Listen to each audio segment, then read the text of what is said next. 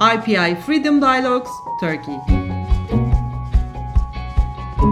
Join the conversation on the future of quality journalism.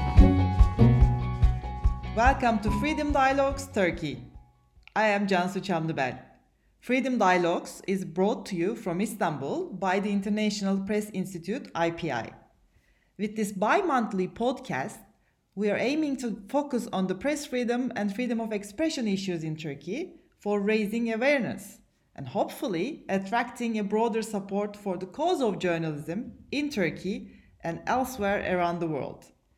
In doing so, I'll also try to host opinion makers and decision makers from Turkey and abroad because we believe the case of Turkey has to be studied carefully by politicians who try to work against the tide of the populist and authoritarian regimes around the world. Today, I have Sergey Lagodinsky with me to discuss the state of Turkey's media freedom of expression crisis in our country. Mr. Lagodinsky is a member of the German Green Party. He has been a member of the European Parliament since the 2019 European elections. He is the chairman of the Turkey-EU Joint Parliamentary Committee. Of course, he has other undertakings at the European Parliament. He has been serving as the vice chair of the European Parliament's Committee on Legal Affairs. However, the primary reason for having him with us on Freedom Dialogues today is certainly his work on Turkey. Welcome to Freedom Dialogues, Mr. Lagodinsky. It's an honor to have you here with us. Yes, and it's an honor to be with you and your listeners. Thank you for inviting me. For our audience who might not be familiar with the work of the EU-Turkey Joint Parliamentary Committee, could you briefly remind us about what you do? Yes, it's a group of parliamentarians from the European Parliament on the one side and from the Grand National Assembly on the other side who interact and who are supposed to be meeting on a regular basis. It doesn't always happen for various reasons, sometimes for political reasons. Now, obviously, also we have a situation with the COVID. No delegations meet at all. This is basically kind of our bridge, our interface between the two parliaments. I think this is an important way of talking to each other. And also, as opposed to the context to the government, this group is supposed to also reflect the diversity of political range in Turkey. So we are also talking, of course, not only to AKP colleagues, but also to people from CHP and from other opposition parties. Have you had a chance to come to Turkey as the chair of the delegation? Yes. It was my highest priority to do so right at the beginning. So I used the time already, I think it was November, I think it was end of November, when I went on a small political mission, so without the delegation, but myself as the chair, meeting with various signatories, with various people, also meeting with representatives of NGOs and civil society. This was my kind of initial trip to Ankara. Then I went to Istanbul on the 24th of December to observe the trial hearing of Osman Kavala. This was my second trip. And then in February, we had an official trip of a delegation of our Foreign Affairs Committee, which was proposed by myself and by us.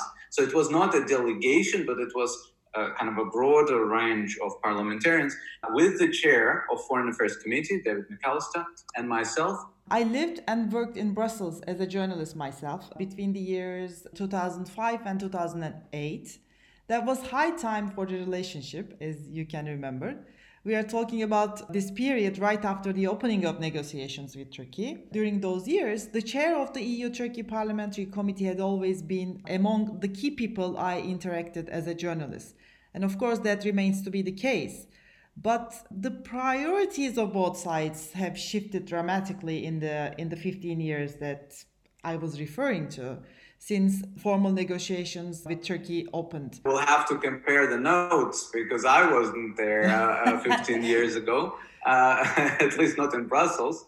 But of course, I followed the situation and I know what you mean. We've gone a long way backwards, I would say. Very sad development, very problematic situation that we are in now. This hopeful time of these aspirations of the Turkish society and Turkish government to become member of the European family, including the values and the constitutional framing.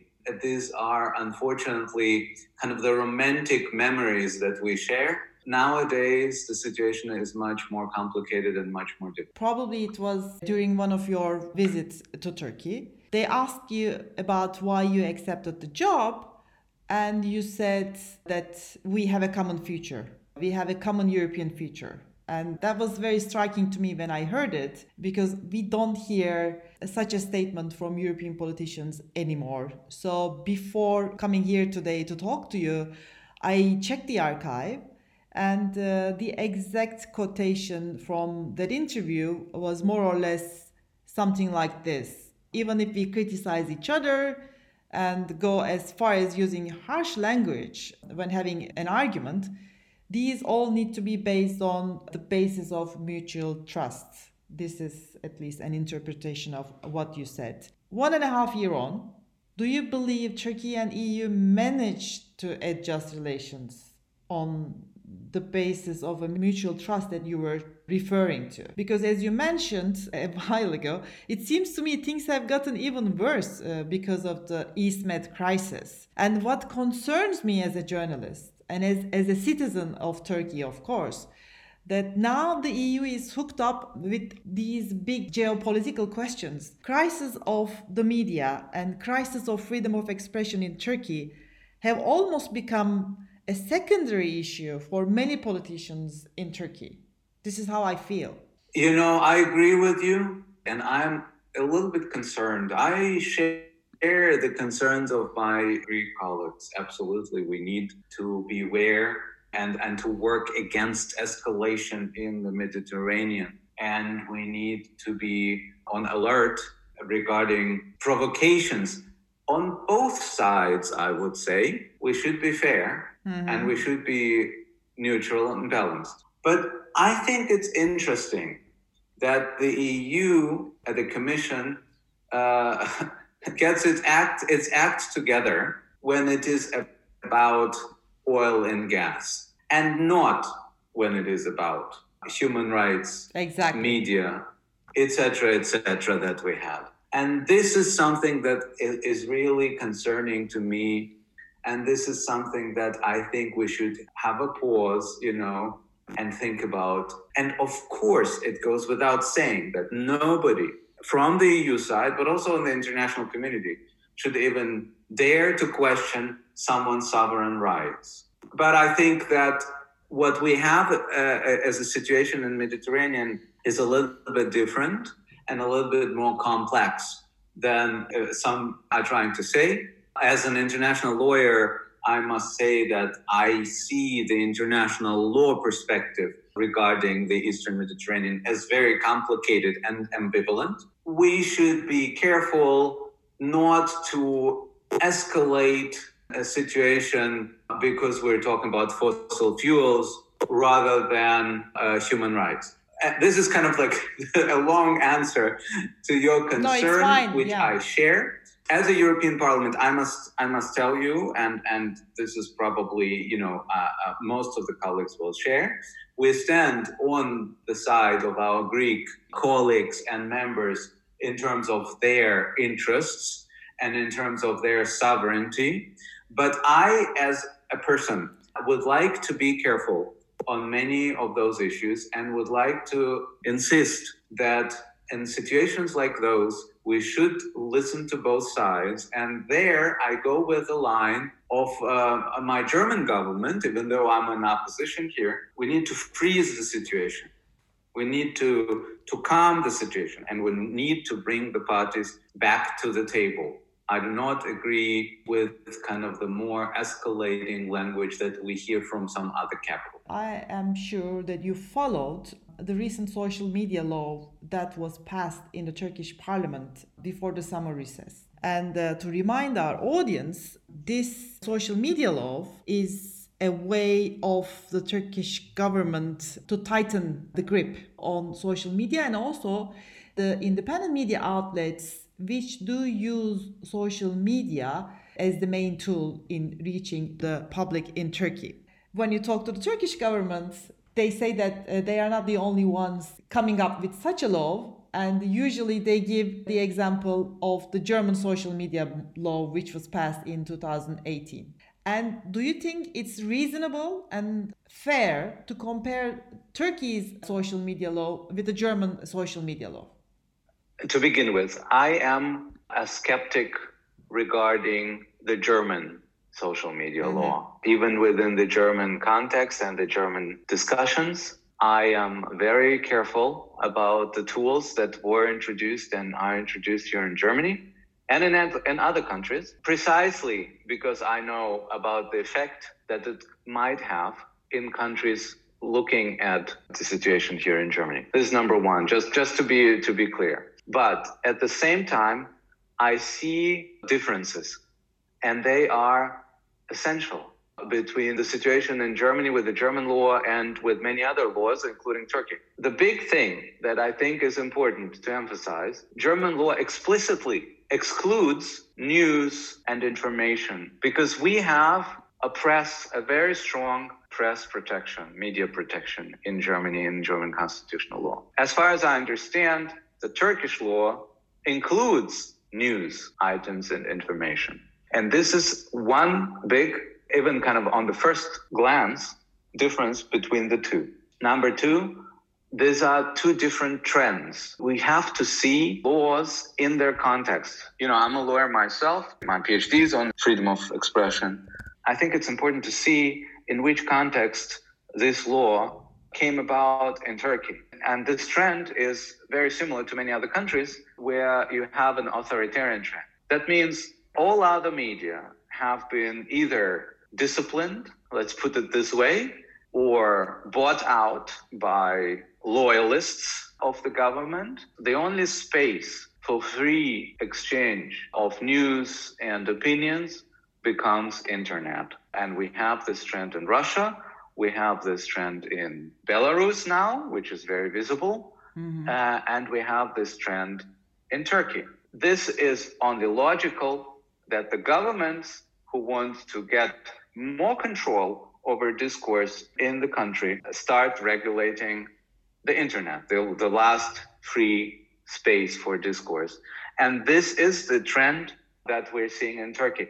The German law is not part of a similar trend. In Germany, this law is enacted in order to stop the negative spillovers of discussion and discourse regarding minorities and regarding kind of regular individuals. It is about combating anti-Muslim hatred, for example. So it's not about defending the state, defending the dignity of president or president's family.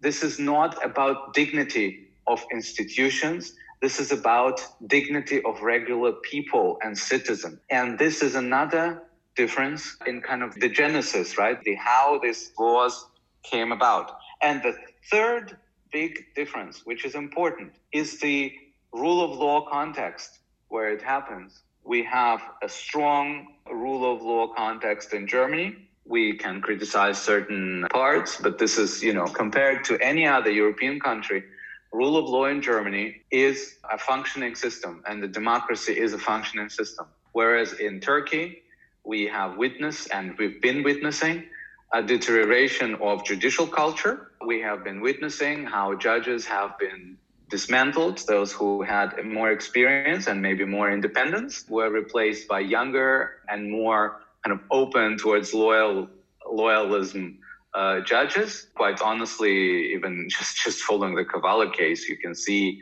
how courts are either playing the game of the state attorney, who represents usually the state line, the government line, or they are disciplined.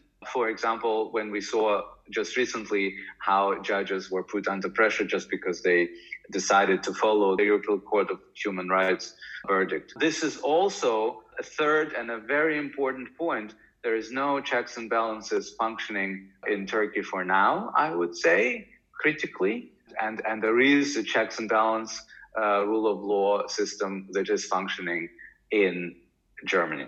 Since you mentioned the judiciary and the ongoing court cases in Turkey, you were talking about Osman Kavala''s trial. The trials of some of my jailed colleagues are no different. So it could be interesting to get your personal impressions from that courtroom, how you remember that day. Well, I must say, I come from a different legal culture. I'm a German trained attorney. And of course, being even in the room, as the room was in this prison near Istanbul, which was basically overwhelming. It's a huge room with a big state flag and where people and citizens look very small. The judge is presiding, the state attorney presiding, and then there are those many people, and it was a big, it's not just a Kavala case. It wasn't, at least at that point.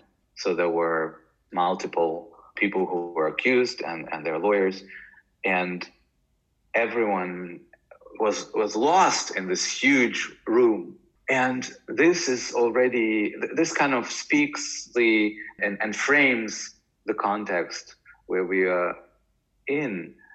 I know from my understanding of democracy and rule of law is that we always have the rights of the imprisoned or of the accused people as part of our democratic substance. And if those rights are not respected, then our democracy is not respected. And what I've witnessed there very often was a very dismissive way of dealing with applications or with inquiries by the defense and by those who were accused of those alleged crimes. So this is number one, and probably most important, because we can go into details of the hearing, but the details of the hearing is not what your listeners are interested in. My impressions were determined also by this whole setting. Mm-hmm. And I think this is part of it. How do we see judges? What is their function in our system? In a democracy, judges are those who speak justice. They are really checks and balances, part of the checks and balances equation. They check the power of the state, of the government. They limit the power of the government, and they protect even those who are accused with horrible crimes. How many times it happens in Germany that people who are accused of horrible, horrible crimes, where the whole public is outraged, are acquitted or get soft sentences. But this is how judges see themselves. I mean, just as an example, we just had this is not a criminal case, and maybe it's not very appropriate to compare, but we had this judgment of the German Constitutional Court on the EU, and that the EU should not overstep its boundaries regarding the European Bank. And it was a huge outrage also of pro-European people like myself, of the institutions in Brussels, etc., etc. And of course, it brought the German government, in a very, very uncomfortable situation.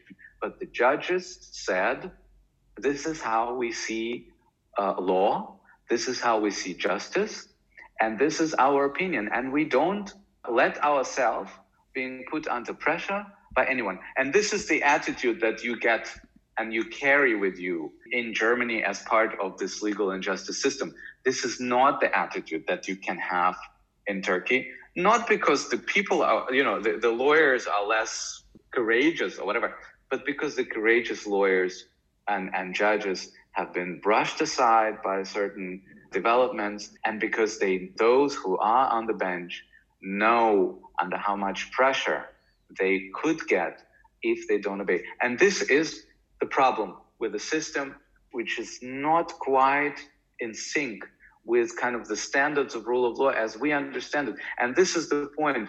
We need to get there together, right? I mean, this is not like the better educated, the more rightly thinking German telling the Turkish people how to behave. It's not about that. It's about how can we serve our citizens better within the European framework. And this European framework includes Turkey. This is what I keep saying. For me, Turkish society is part of the European space, of the European space of values and of culture and of legal culture. And that's why I do think, and I keep appealing to the Turkish authorities to do again and again everything possible to keep us together and not to tear us apart. Because this means that Turkey as a society is leaving this joint space of European culture, and I don't want it. And I don't think it's right. It would be a wrong decision. Well, it seems to me we have already left that space in terms of our judiciary. But the question is, will the Turkish government be back to reforming the Turkish judiciary and other institutions which are on the brink of collapse in Turkey? And what is the role that the European Parliament can play in terms of restarting a real debate with Turkey, with Turkish government, with Erdogan government? Is there a way that haven't been tried yet with Ankara? Well, I'm not a commissioner, right? I'm a parliamentarian.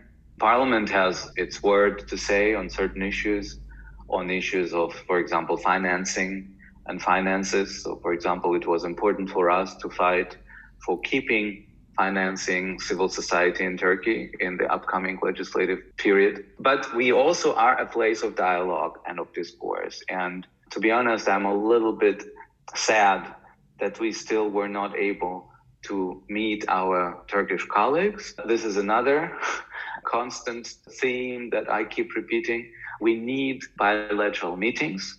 Those meetings by our Turkish colleagues haven't materialized so far, even though I'm in very good contacts with my colleague Karayel from the Turkish parliament. Could you clarify for our audience why those meetings haven't taken place yet? Well, apart from the COVID situation, which is different, there are some misunderstandings and some disagreements on the composition of the bureau, of the delegation, who should be vice chairs of the delegation, etc., etc. And this is an ongoing debate, and then this is an ongoing discussion. I think this is very sad that we haven't moved beyond that and haven't been able to meet together. And I hope that this will happen sometime, because our colleagues should understand we are friends. We are on the side of Turkish society and of Turkish politicians, because there will be questions and there will be topics where we would need support of the parliament, and this support should be secured also through a constant dialogue. It's very difficult to react to every single violation of human rights and violation of rule of law, because they are massive. Therefore, it pains me not to fulfill every hope and every expectation that is invested in us. But that's why we're working on certain files and certain issues, looking for ways of kind of applying our political pressure and political instruments on points where we think that these are the decisive one, because we will not be able to help every single person. There are too many of them who are affected. And this is something that really hurts me, because you have a feeling that you fail every day, right? Because you cannot address every single destiny and fate. I do hope that our colleagues in Turkey will understand our concern and that we will join forces in changing the situation in Turkey, but also in the European Union. You know, there are many issues which I think are of mutual concern and mutual interest in the European Union, in our societies in Europe, to mention Islamophobia or, animosity towards Muslims, or vis-a-vis just citizens of Turkish origins. Not all of them are religious, right? But many of them are discriminated.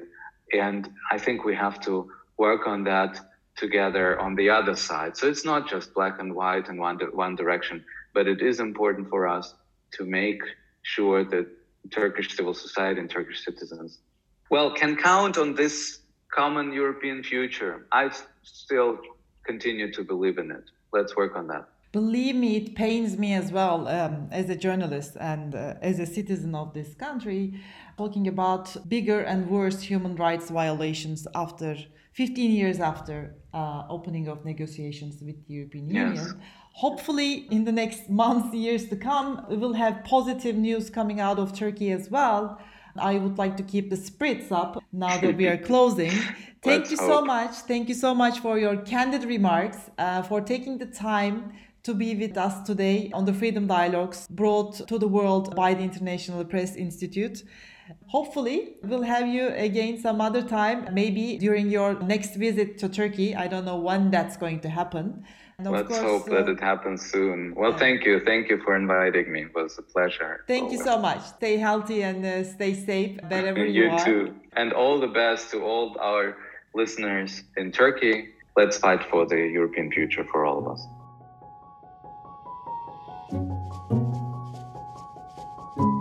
This podcast was produced with the financial support of the European Union. However, IPI has the sole responsibility of the content. Discussions and views expressed here do not necessarily reflect the views of the European Union.